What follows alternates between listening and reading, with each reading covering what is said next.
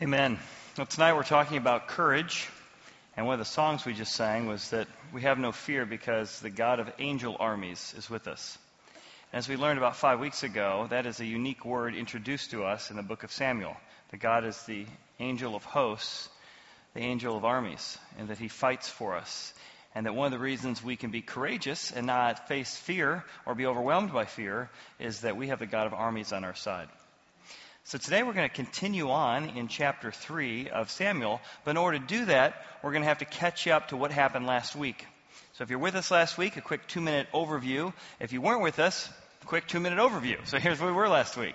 So God spoke to Samuel, and in that verse, we discovered that Samuel was in a different place than Eli.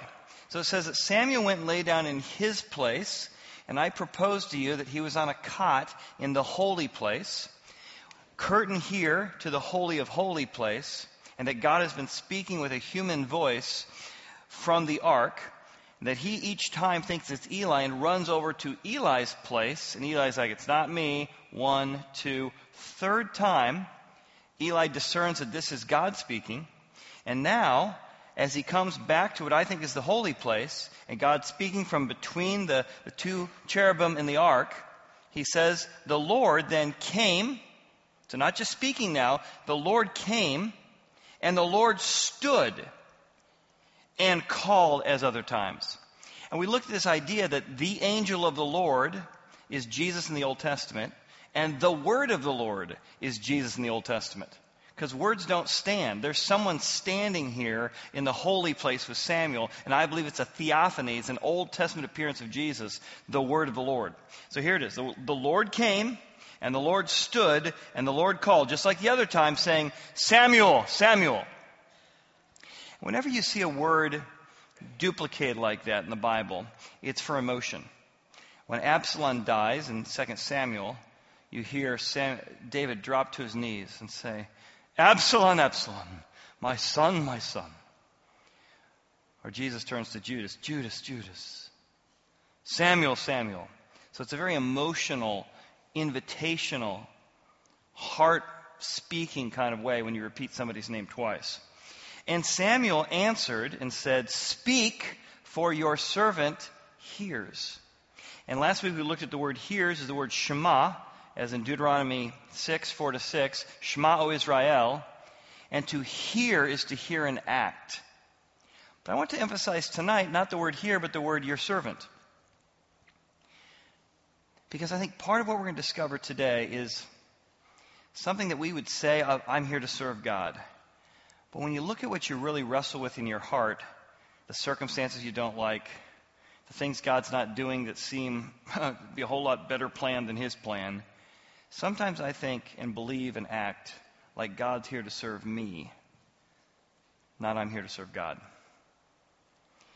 So what would it look like if we had the courage to say, God, I'm here to serve you regardless of what you ask? Because what God is going to ask of Samuel is going to be hard. He has a message for Samuel that is going to be incredible, bad news, difficult news, hard to deliver news. Now, have you ever had to deliver hard news? I'm sure in a management situation you have, in a tough marriage conversation you have, maybe with your kids you have. I remember last place I was working, the senior pastor and I were having some disagreements, and so we were trying to talk about how the whole culture could be better for everyone to work in. So I was trying to own some of the things that I was contributing to that were the problem, and I was getting some observations of things that I thought that maybe he could do that would help out, and that wasn't necessarily going over real well. But to his credit, he said, you know what? I don't think you're right. I don't think what you've said is true, but I'm willing to have a meeting with our senior staff to talk about it. And I'm like, I don't really want to be here, but you know what? I felt like God was prompting me. I wanted to work there long term, and I wanted to make the environment healthy. So everyone on that management team had triangulated and told me their concerns, which were identical to mine, but none of them had the guts to talk one-on-one. And so I started the meeting, and I said, listen, we're not here to blame anybody. We all want to work in a place that really is healthy. And I want to tell you, here's some things I think I've been doing that have been unhealthy that I want to own. Here's some things I shared with our senior pastor that I felt like he could own and then all of us could own. Does anyone else have any feelings about this or thoughts on this that we could just all make it a better place? Crickets. Crickets! I'm looking them in the eye, like, I talked to you an hour ago, and you said you were going to talk about this. You said that we're not trying to blame it. Blank stares, blank stares, blank stares. I was left out to dry, my friends. And I thought to myself, I will never do this again, right? It's the kind of conversation Samuel's going to have. I remember a couple years ago, I interviewed Rich. He was the CEO of EW Scripts here in town. And he shared that when their company moved to being more of a digital platform, they had to make some very tough decisions for the future of the company. In order to do that kind of courageous decision for the future of the company, they had to do a major reshaping, reorganization, and a layoff of folks that were primarily focused on the printing side of the business. And he told an amazing story that he felt like as a Christian, though he'd made this tough, courageous decision, he needed to be there to take the brunt of the anger. Picket signs everywhere, kind of to sneak around that, with some danger and make his way in. And he said, I stayed there all day and just delivered the news. Any family, any employee who wanted to yell at me, scream at me, be mad at me, I felt like it was my role, because I felt like this was the direction we needed to go, but also be the one that took the brunt of it. I was really impressed with that. That he was courageous enough to try and do a tough decision, a courageous decision for the company, but also to be able to step into the difficult conversations and be willing to take the flack when he could have sent many other people in the organization. Well, what is God going to tell Samuel that's going to require so much courage for him to deliver? Well, that's our key verse for today. And our key verse, actually, it's a really interesting word that's used here in the passage that we're going to dig into today. But the Lord said to Samuel, behold, I'm going to do something in Israel at which both ears of everyone who hear it, shema it, they're going to tingle. Tingle? Yes. Everyone who hears what I'm about to tell you, it's going to be tingling ear time. Well, what does that mean? What does tingling ears mean? Well, I hope by the end of today, you will not only know what it meant for Samuel, but also means for you and I, that God sometimes removes his hand of protection. And those who hear what he's going to do, my goodness, it's going to reverberate through the nation. We're going to look at 3 ways to be courageous as we hear. And I'm hoping it's going to give you the courage to hear truth about yourself. I'm hoping it's going to give you the courage to speak truth with grace and truth to those around you. And also have the courage to look at, are you really fearing God these days? Or are you fearing some idol that's take control of your life? And that the fear of God it's in there, but it's subordinated to this other voice in your life. All right, so let's look at the first one. What does it mean to hear with ears that tingle, don't jingle? If you think about a lot of sermons, or you think about interacting with a sermon, oftentimes, jingle bells, it's like, I like the sermon, Chad had a good point, I like what Drew said, just kind of neat little thing. This is a sound, right, of a jingle. The sound used here of a tingle comes from a late Middle English word of tinkle, which is a loud reverberation. The Lord said to Samuel, behold, I will do something in Israel at which both ears of everyone who hears it, shema, will tingle. In that day, when what I'm about to tell you comes forth, I'm going to perform this against Eli, the high priest, and his 2 corrupt sons, Hophni and Phinehas, all that I've spoken concerning his house from beginning to end. So what's going on here is that he says, I'm going to deliver a message. And it's a message of judgment, a removing of my protection, and it's against Eli the high priest. It's against the ark, the tabernacle, all of that. And everyone who hears it, their ears are going to tinkle. Tingle, which comes from tinkle, which means a loud reverberation. We think a ringing of your ears. So if you think about this idea, that's what he's saying. He's saying, I am going to take the high priest, the most spiritual man who's not acting very spiritual, and I'm going to allow judgment to come upon him. And it's going to reverberate through the nation that if I can remove my hand of protection from him, I can remove my hand of protection from anyone. And it's going to reverberate because it's not just him. It's going to be Hophni and Phinehas and Eli. And it's going to ricochet through. You're not going to believe that I'm going to allow to happen what's about to happen. The ark, the symbol of my presence, I'm going to allow it to be captured. My people are going to go into battle, and they're going to go into battle with the ark thinking because they have the ark, I have to give them victory. But they're not being faithful. They're trying to use me for their own victory. My people are going to be defeated in battle, and Eli and Phinehas and Hophni are going to have the priesthood removed from their family line forever. Whew. And here's 10-year-old Samuel. And God's going to tell him to go and deliver that message to his mentor, the Billy Graham of the day, in the sense of being high priest. Can you imagine how hard that would be if you're Samuel? Eli, guy who's my father figure, my spiritual figure, God's got something he wanted me to tell you, and it's going to make you and everyone else's ears tingle. How's he going to do that? What's going to motivate him to do that? It really comes down to the fear of God. Do we fear people more than we fear God? Do we fear circumstances more than we fear God? The fear of God is what motivates us. I've been amazed the last couple of years just how much fear I've found in myself and the circumstances I've been in. Just been amazed. I wouldn't have guessed that fear was something that I wrestled with so much. But my goodness, have I found that that's true. In trying to manage things and trying to keep things afloat, I've just been amazed at the amount of fear of uncertainty, fear and anxiety that I've experienced. And what I realize is trying to do it all, oftentimes, I come back to saying, oh my goodness, I've got the fear of God. And the fear of God is, Chad, when you try and play the role of trying to control circumstances beyond your control, you're trying to put yourself in my place, and you're going to wear yourself out. And a couple of my idols are freedom. I realize one of my recent idols is progress. I like to make progress. And sometimes the circumstances I'm in, there can't be any progress right now, and that puts a level of anxiety in me. But the fear of God, a definition for the fear of God that's going to motivate Samuel here, is a shuddering awareness of what my life would be like if I wasn't close to God. I'd rather be in bad circumstances with God. I'd rather say a tough message, but I'm with God, than to have easy circumstances or easy conversation or everyone's approval. In fact, there's an old story. It's called The Princess and the Goblins. You've ever heard it before, but this little girl is just terrified every night because of the goblins who live underneath and live around. So her fairy godmother comes to her and says, next time you're scared, I want to give you this ring. And I've embedded in this ring a magic yarn. And that magic yarn will lead you to me. So next time she's getting scared, she can see the darkness all around her. She can feel the goblins coming all around her. And so she pushes the ring, and this string appears that she knows will lead to her fairy godmother. So she starts following the string, but it doesn't lead toward the light. It leads deeper into the darkness. There's goblins all over the place. There's spooky trees all over the place. And in that moment, she's got a decision to make. Do I fear the circumstances around me? Yes.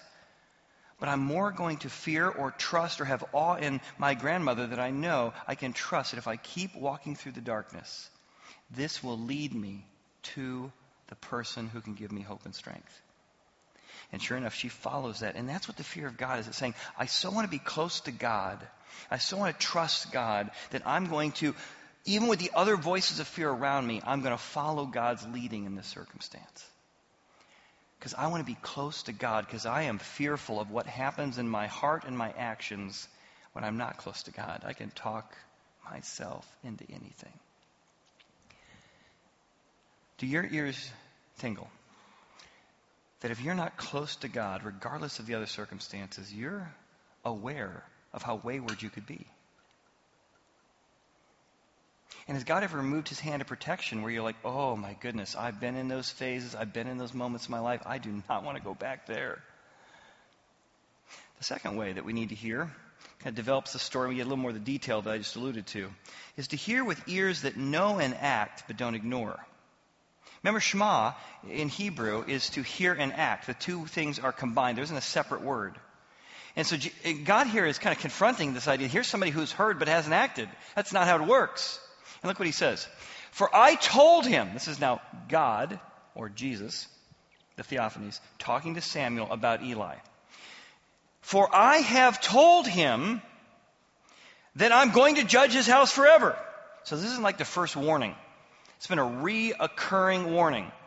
You got to stop this. You got to stop this. You got to stop this. Stop ignoring me. Stop ignoring me. Stop going the wrong way. Stop leading people astray. Stop, stop, stop. So I've told him.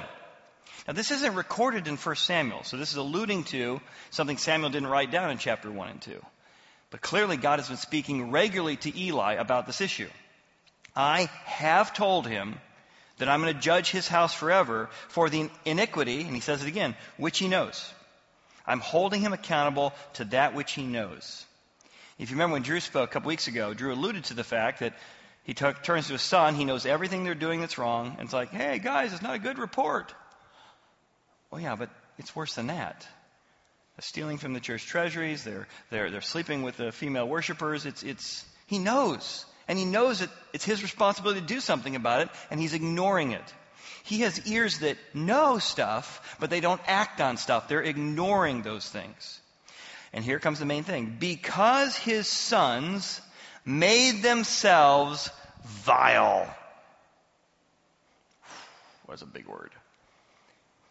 What does that mean? It's the word we don't even use very often. Vile. That tastes vile. That looks vile. No, I don't even use that word. The word vile literally means to be tarnished. So if you think about polishing some silver to give it its glory or shine back, when it gets tarnished, it becomes vile. It's lost its glory. Phinehas and Hophni have tarnished the glory of God that was given to them.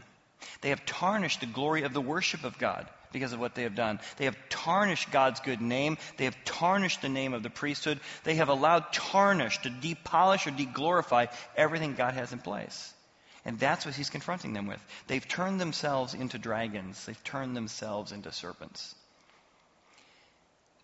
I don't know if you're a C.S. Lewis fan, but in the Chronicles of Narnia, there's a scene where Eustace has just started to turn himself vile.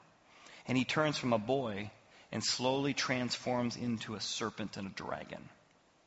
And he realizes, how have I gotten to this place? I knew I shouldn't have done it. God told me not to do it. And I've transformed. I've become something different now. And he's trying to push off the scales. And the scales will fall off, but he's still a dragon. And Aslan shows up with his big claws. And he says, do you want to be free and do you want to be changed? And big old claws come out. And Eustace is like, what are you going to do?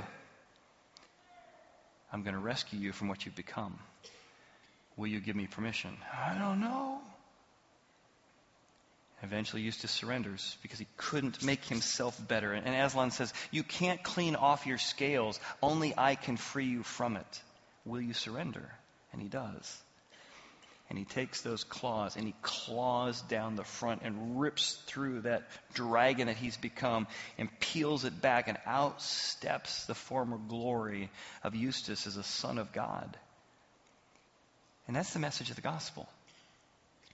In fact, it's why we do what we do here at Horizon. It's not you try and clean off your scales because I made a few mistakes. It's, oh God, I have become vile. I have tarnished your image. I've tarnished myself. I've tarnished your work. I've tarnished your calling in my life. And I cannot clean up myself. And it might hurt, but God, I'm going to allow you the claws of your Holy Spirit to dig into me and free me to become a new creature in Christ. And we say as a church, we're here to comfortably connect people to God. But just because we're trying to create comfortable environments doesn't mean that when you connected to God, doesn't mean it's always comfortable to feel his conviction. But it's so much better once you're free. I talked to someone recently who was coming to the church right before a service recently. They said, could I talk to you? And so we went up to a private room, and they said, I just got caught this week engaging in pornography. He was just so broken, in tears. We talked together for about 15, 20 minutes. And I could just see that God was taking his Holy Spirit's finger and cutting through the shame, cutting through the guilt, using appropriate guilt to lead to godly sorrow. I could just feel the freedom occurring as we prayed together. And as he was asking God for help in this real circumstance and this real challenge, this real temptation he had. That's why we do what we do. We don't just want you to know stuff about Samuel. We want you to see how you and I have become Hophni and Phinehas and how we need God to transform us.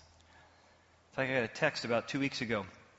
A student in our student ministry said, hey, Chad, you've had some great conversations with me. You've helped me in my spiritual journey with lots of good conversations over the years. I got a friend of mine whose son committed suicide. Would you be willing to meet with her? I said, sure. Doesn't come to our church. I texted. They met me actually here on a Saturday around 2:30, and we just had an hour and a half conversation about processing the evil of the world, processing what suicide means and doesn't mean. And I could feel her longing for truth and longing not to be bitter and longing to know how to process this. And just in that hour and a half conversation, I could just feel Aslan's finger pulling off, in this case, shame, fear, and anger. And it's going to be a long journey. But God wants to deliver us from the ways we've lost track of who we were designed to be, to reflect the glory of God. So our second aspect is, one, to have ears that know but don't ignore. But then he goes on, he says, there's another piece of this, though. What's the other piece?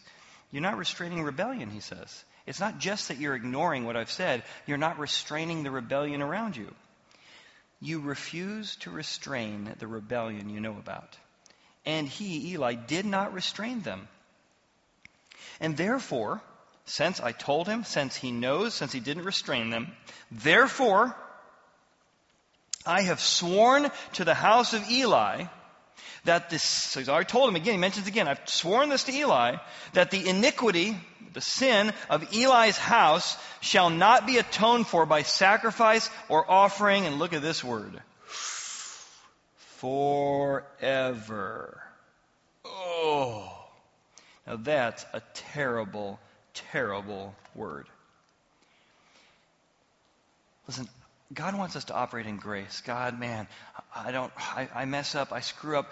When I do hear things from you, I agree with you. And look what 1 John 1:9 says. If you confess your sins, the one you know about, he will forgive you those sins. Oh, wow. And cleanse you from all unrighteousness. There's so many things that you and I are doing, sins of omission and commission. And what does that mean? Sins like I'm doing something wrong and sometimes I'm omitting to do something right. That's the difference. There are so many ways. If God fully revealed how out of whack we are, we'd be overwhelmed with guilt and shame. Which is why the grace of Jesus is that he forgives all past, present, future sins. However, the way you walk as a Christian is when God convicts you of something, you confess, agree with him, like Eli didn't, and he forgives you that sin, but also cleanses you from all the other things he hasn't yet revealed to you. That's all forgiven as far as you get into heaven, but your positional way of walking with God is how you do that. And he says, you're no longer operating in grace. And then you start operating in mercy. And that's where you're not really listening to God, but he's still protecting you. But come on now. Eventually God will say, I'm going to remove my hand of protection. You're still a Christian, but I'm going to give you over to the consequences. And that's what happened here with Eli. And that's why we're back to our key verse.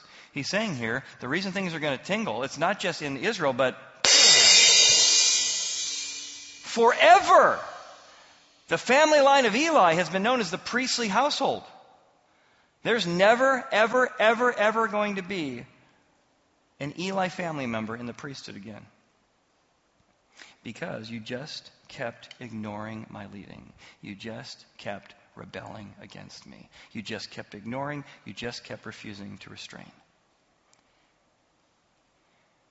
Now there's a place for us as teachers and as parents to rebuke, to admonish, and to challenge. That's on the truth side. But there's also a grace side, friends. And here's the grace side. You can beat yourself up trying to be the best parent and the perfect parent and the perfect employer and the perfect. You can't be perfect. Don't put yourself in the place of God. Think of it this way. As I shared in our family night with a lot of parents who came in here with a lot of burdens several weeks ago. God is the perfect parent. And 100% of his kids rebelled. So if your kids are rebelling, doesn't mean you don't admonish, doesn't mean you don't rebuke. But at the end of the day, it's not that if you had just done one more thing, they might have done it right. Every human being has a human heart that's broken and rebellious. And so don't take upon yourself the guilt of needing to, if only I'd done one more thing right, my kids would have turned out differently. Instead, say, God, when I see things, I'm trying to, as kindly, grace and truth, bring it to bear. But I also need to recognize that these are human beings with their own desire. Hophni and Phinehas had to be held account. As the high priest, he should have restrained it. That was his job. But as a parent, often we'll have kids who go in directions they shouldn't go. And we still admonish, we still love. But we also realize that even if I had been a perfect parent, even God was, and his kids all rebelled. All right, the third way we can hear. The third way we hear that he mentions here in this passage is to hear with ears that unveil versus hide the truth. Now let me set the stage a little bit, because I'm going to do a little modification of what I've been telling you for several weeks. I wanted to wait until this week to do this. And so I've been showing you what the tabernacle looks like, and that's very true. All the different aspects of the tabernacle with the holy place and all that. However, what I mentioned in the first week is that the tabernacle has been here 300 years. And it's very possible that over that 300 years, they've modified from a temporary structure with curtains to a permanent structure. And there's been some hints in the text that I've kind of ignored up to this point to show you. Here's a couple of them. So Samuel lay down right after this message from God until morning and opened the doors of the house of God. Now that's unusual. If this was all made out of tent and fabric, it wouldn't have a door. So it seems to imply that 300 years in Shiloh, the tabernacle has been upgraded from a temporary framework to a permanent framework. There's another little hint of that I didn't mention a few weeks ago, and that's, now Eli the priest was sitting on a seat at the doorpost of the tabernacle. So let me show you what that doorpost could have looked like. They did some archaeological finds, and here's two kind of choices of what it might have looked like during that day. This one is a stone stool. So this might be where Eli was sitting every day when he was judging and preparing to go in. But this is a little more permanent. But notice it says that in that passage earlier, it's by the doorpost, in which case the post is made out of something a little bit more concrete. Another thing the stool could have looked like was, another one from that time period was one made out of wood. But either way, it's saying that there are doorposts which seem like a more permanent structure. So the layout is the same of the tabernacle I've described to you the last couple weeks, but here's an actual tabernacle framework that's more permanent in the Mishkan Shiloh synagogue. So it's laid out the same way, but see how much more permanent that is? It actually has doorposts, it actually has actual facilities. This might have been more like what was in Shiloh after the 300 years of worship occurring there, which is why he could sit at a doorpost. It's why Samuel had to open the door to go out. It was a little bit more permanent structure. So with that in mind, as you're picturing that, Samuel has just heard the message from God. He's just opened the doors to the house of the Lord, and he's now going to have to go and talk to Eli. And the question is Eli going to have ears that hide the truth? I can't hear that. I don't want to hear that. Or is he going to have ears that unveil, are open to the truth? Here's what happens. Then Eli called Samuel and said, "Samuel, my son." It's morning time. He answered, "Here I am." He said, "What is the word that the Lord spoke to you? Please do not hide. Don't veil this. Don't hold it back. Don't hide it from me. God do so to you and more also." And he must know it's bad news, right? You wouldn't say this if you didn't know it's good news. So you better tell me the truth. Otherwise, God do unto you what he said he was going to do unto me. He says it again. If you hide anything from me, of all the things he says to you, that's the consequence. It's going to happen. So Samuel told him everything.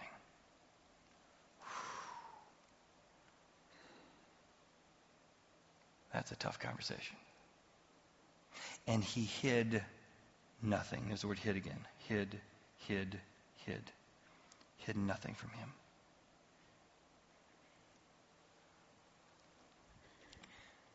Now, as hard as we've been on Eli, you got to give him some credit here. It took him 3 times before he perceived it was the Lord, as we looked at last week. But once he recognized God is speaking again, though a word of the Lord is rare in those days, he's like, "Samuel, I know God spoke to you last night. I want to know what he's saying." Despite the fact that he hasn't been giving in to God's statement so far, despite that God has warned him, so he clearly knew it was bad news, he says, "Don't hide, don't hide, don't hide, don't hide." This is the kind of ears we need. God, don't hide the truth. I want to hear the truth about myself. Where am I making mistakes? Where do I need to change? What's the truth about me? And here's why the fear of God and grace of God is the secret to do this. If you find your identity, for example, in "I always do a good job all the time." Really? All the time? It's going to be very hard for you to hear feedback that you don't do the best all the time. But if you find your identity in the grace of God, boy, in Christ I am perfect. And I try to do a good job as a spouse. I try to do a good job as a parent. I try to do a good job as an employee, as an employer. When somebody brings feedback to me that is inconsistent with me thinking I'm basically a good person, I'm going to reject that if that's my identity. But if instead I go, no, my real identity is God loved me and died for me for a whole bunch of stuff, and I won't be surprised if one of the things being shared with me right now is one of those things that he had to die for. I was selfish, I was impatient, I need to apologize. Do you see how your idol determines your ability to get feedback? And if you struggle with getting feedback from other people, especially those closest to you, it's usually because you're hiding the truth because you found your identity in your activity, in your works, not in Christ. And you've got to put on the identity of Christ in those situations and say, listen, this might be hard to hear, but I'm secure in Christ. I'm fully loved. I'm fully appreciated. I'm fully valuable because of what Christ did for me. That's my identity. So I'm now open for feedback. So you don't have to hide. Please tell me the truth. I'm open. I'm open to other areas of my life that I think this is just me, but I'm open if you think I could grow in this area. That's why the grace of God is such the secret to being teachable and being open and being able to apologize and being able to accept truth. You don't have to hide because everything's already been covered in the grace of God. So you're more open about your own personal laundry with God. You're more open to feedback. So then here's a question. Then why don't you come across very many people, let alone Christians, who are acting that way? Because most Christians have no idea how to put the grace of God and the identity of God in action in their life. They just don't. They prayed a prayer to get them to heaven, but they have no idea how to incorporate that into relationships, into everyday living. And so instead you do hide behind your idols. You hide behind your real identities. You hide and you can't accept feedback. So to Eli's credit here, I want to hear the truth. I have not been shemahing very well, but I want to hear the truth. Don't hide anything from me. In fact, even the last line here I left off here, he says, and he said, it is the Lord. Man, it's the Lord. Let him do what seems good to him. Man, you talk about an incredible statement right there. I'm willing to do whatever God seems is right. You see his heart starting to change here. Now, where are you going to get the courage to incorporate the grace of God into your life? Well, we're back to Jesus. Why do you think Jesus is in this chapter? Because that's the secret to being able to hear truth about yourself you don't want to hear, is because you recognize who Jesus is. Look at the next verse. So Samuel grew, and as he grew, the Lord was with him. He knew God was with me. Hey, whatever I hear, whatever's going on, God's with me. That's my identity. And God let none of his words fall to the ground. In all of Israel, from Dan to Beersheba, and this is a phrase used in Israel all the time. It'd be like saying from northern Alaska to the Keys of Miami. From the northern border of our country to the southern border, east to west. So that's what it's saying. Dan, so from the top of Israel to the bottom of Israel, God was with Samuel. And he didn't let his words fall to the ground. They just continued to have impact. And he knew that Samuel had been established as a prophet of the Lord. God just continues to be with him in the ups and the downs, in the north and the south. Then the Lord again appeared, didn't speak, appeared. He's got these regular occurrences with the God, the theophanies, Jesus, the word of the Lord, appearing to him regularly. This guy knows how to walk with God, not just know Bible trivia. He knows how to walk with God, not just kind of know stuff. For the Lord, here's the phrase again. So notice he appeared. The Lord revealed himself to Samuel in Shiloh by, and here's that phrase I mentioned last week, the word of the Lord. It's how God revealed. It's how God appeared. Until you learn how to not just talk about a relationship with God, but have a relationship with God, you're not going to be able to have ears that hear very well. Because it's grace that gives you the secret of how you're able to have tingling ears. Oh, I'm scared. What would happen? Thank goodness Jesus took the judgment of God for me. Glory, God, I do have a tendency to ignore and not restrain rebellion in my life. God, thank you that you died for it. Tell me one more thing in my heart that you may have died for that I need to address and agree with you on. I think that's why a key takeaway out of the grace is this, to practice surrender. And I'm actually going to take 3 phrases from this text when we talk about surrender. What if this week this was the main attitude you and I had toward God? Let God do what seems good to him. Remember, he said, speak, your servant speaks. God, I'm here to serve you. What seems good to you? Look what Eli said. Let him, God, do what seems good to him. You know what? If I need to be judged, if I need to be an example of what happens when you disobey God enough that He removes your hand of protection, you know what? At least I can glorify God in my last hours. The Lord was with him and let none of his words fall to the ground. Practicing surrender is about this. Saying, God, I don't like my circumstances, if you're in that particular case. But God, I want to practice surrender. I'm here to serve you in these circumstances. How can I be your servant in this circumstance?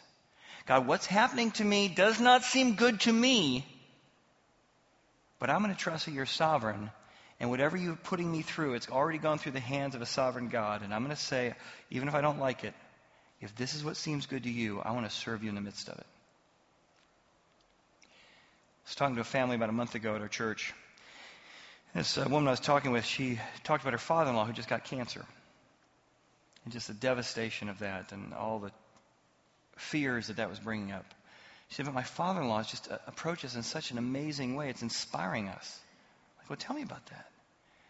She said, he found he has cancer, and he said, you know what? I'm just going to serve God through my cancer treatments right now. I'm hoping for full healing, but I'm going to surrender to God using me in these circumstances. So he's going to the cancer, going to get his therapy done, or going to get radiation done. He's looking for other people he can give hope to, and encouragement to, and affirmation to. And I thought, wow, that's practicing surrender. I wish I didn't have cancer, but God, I'm going to serve you while I'm going through it. Let God do what seems good to him. We got a whole group of people been down in Belize. Down in Belize, it's like, oh, I'm scared to go on the trip. Do I want to go down on the trip? Michael Harshak's one of my neighbors. And you've heard a little bit of his story, but another piece of that story came because he went down as a doctor who'd never been on a trip like that before several years ago, and he's doing anesthesia. And he's trying to fix the cleft palate of Gilberto. If you've heard this part of the story from years ago, he had this reaction to the anesthesia, and there wasn't another anesthesia, the thing that would help him. He was going to die right there, and Michael was just panicked. This kid is going to die in front of him. He's praying and praying and praying. And miraculously, without access to the medicine he needed to reverse this anesthesia, he lived that day. And because of that, Michael felt like I feel personally called by God, like Samuel was, to be part of this. And he made ways for Gilberto to come here to Cincinnati and to get that cleft palate done with the right kind of medicine that he's not allergic to. He's got a twisted spine, Gilberto does. So he walks sideways, and he's going to have to be here in the States for 9 months in a hospital sometime next couple of years because of the work that Michael and his team has done. Feeling just like, I'm called to help this kid. But this week in particular, we've got several people from Horizon have been building a house for Gilberto and his mom. I got to see some video footage of it. I got to see some stuff. I'll try and show it in the next couple of weeks. John sent it to me. But here's somebody who said, God, I want to surrender. Man, and he's telling his team with tears in his eyes yet again this week how terrified he was that the thing he's supposed to be the best at almost has a child die in front of him. But he felt like that God was calling him to personally take ownership of helping a child who would never have access to these kind of resources get the kind of help he needed. What does it look like for you to practice surrender? Is it going on a mission trip? And you're scared to death? Oh my gosh, I don't know that. Can you ever go on something like that? Is it looking at your current circumstance like cancer and saying, God, how do I serve you in the middle of my cancer? Is it saying, God, I want to open up my life. You can put your finger on any aspect of my calendar and tell me, hey, we need to change that. Whatever seems good to you. Are you want to let God take his finger and put it on your checkbook and say, God, I've been growing here at Horizon, but I haven't been giving here at Horizon. I'm open to start small, but to give big. Everything's open, Father. Let it seem good to you. How can I be part of the work you're doing? Are you open to it in service? Boy, God, a lot of people serving me and serving my family here at the church and in the community. God, whatever seems good to you. Where do you want me to spend my calendar to serve your purposes? Imagine a community that didn't live under the fear of God has removed his hand of protection. Wow, my ears are tingling. I don't want that to happen to me. We don't want that. That's like a worst case scenario. We want the kind of tingling ears that say, wow, the reverberation of walking in God's grace is how I want to live my life. And that's what I want for you. The courage to face the truth about yourself because of God's grace. The courage to talk truth to somebody else, but to do it with grace and truth. And also the courage to look in your own life and say, am I really living in the fear of God or the fear of some idol? People's approval, freedom, progress, status, my reputation. All of those things can create a lot of fear of losing it unless you have a greater fear, the fear of God operating in your heart. Let's pray. Father, thank you for this powerful message, powerful reminder of your grace and your goodness. God, we do pray the same thing that Samuel prayed here and Eli prayed here. Let God do what seems good to him in our life. Maybe you want to pray that before we close here. Just say, God, I invite you to do what seems best to you in my life. God, forgive me for fearing something greater than you. And I invite your Holy Spirit to come and live in me and give me the courage I need. In Jesus' name, amen. Thanks for being here tonight.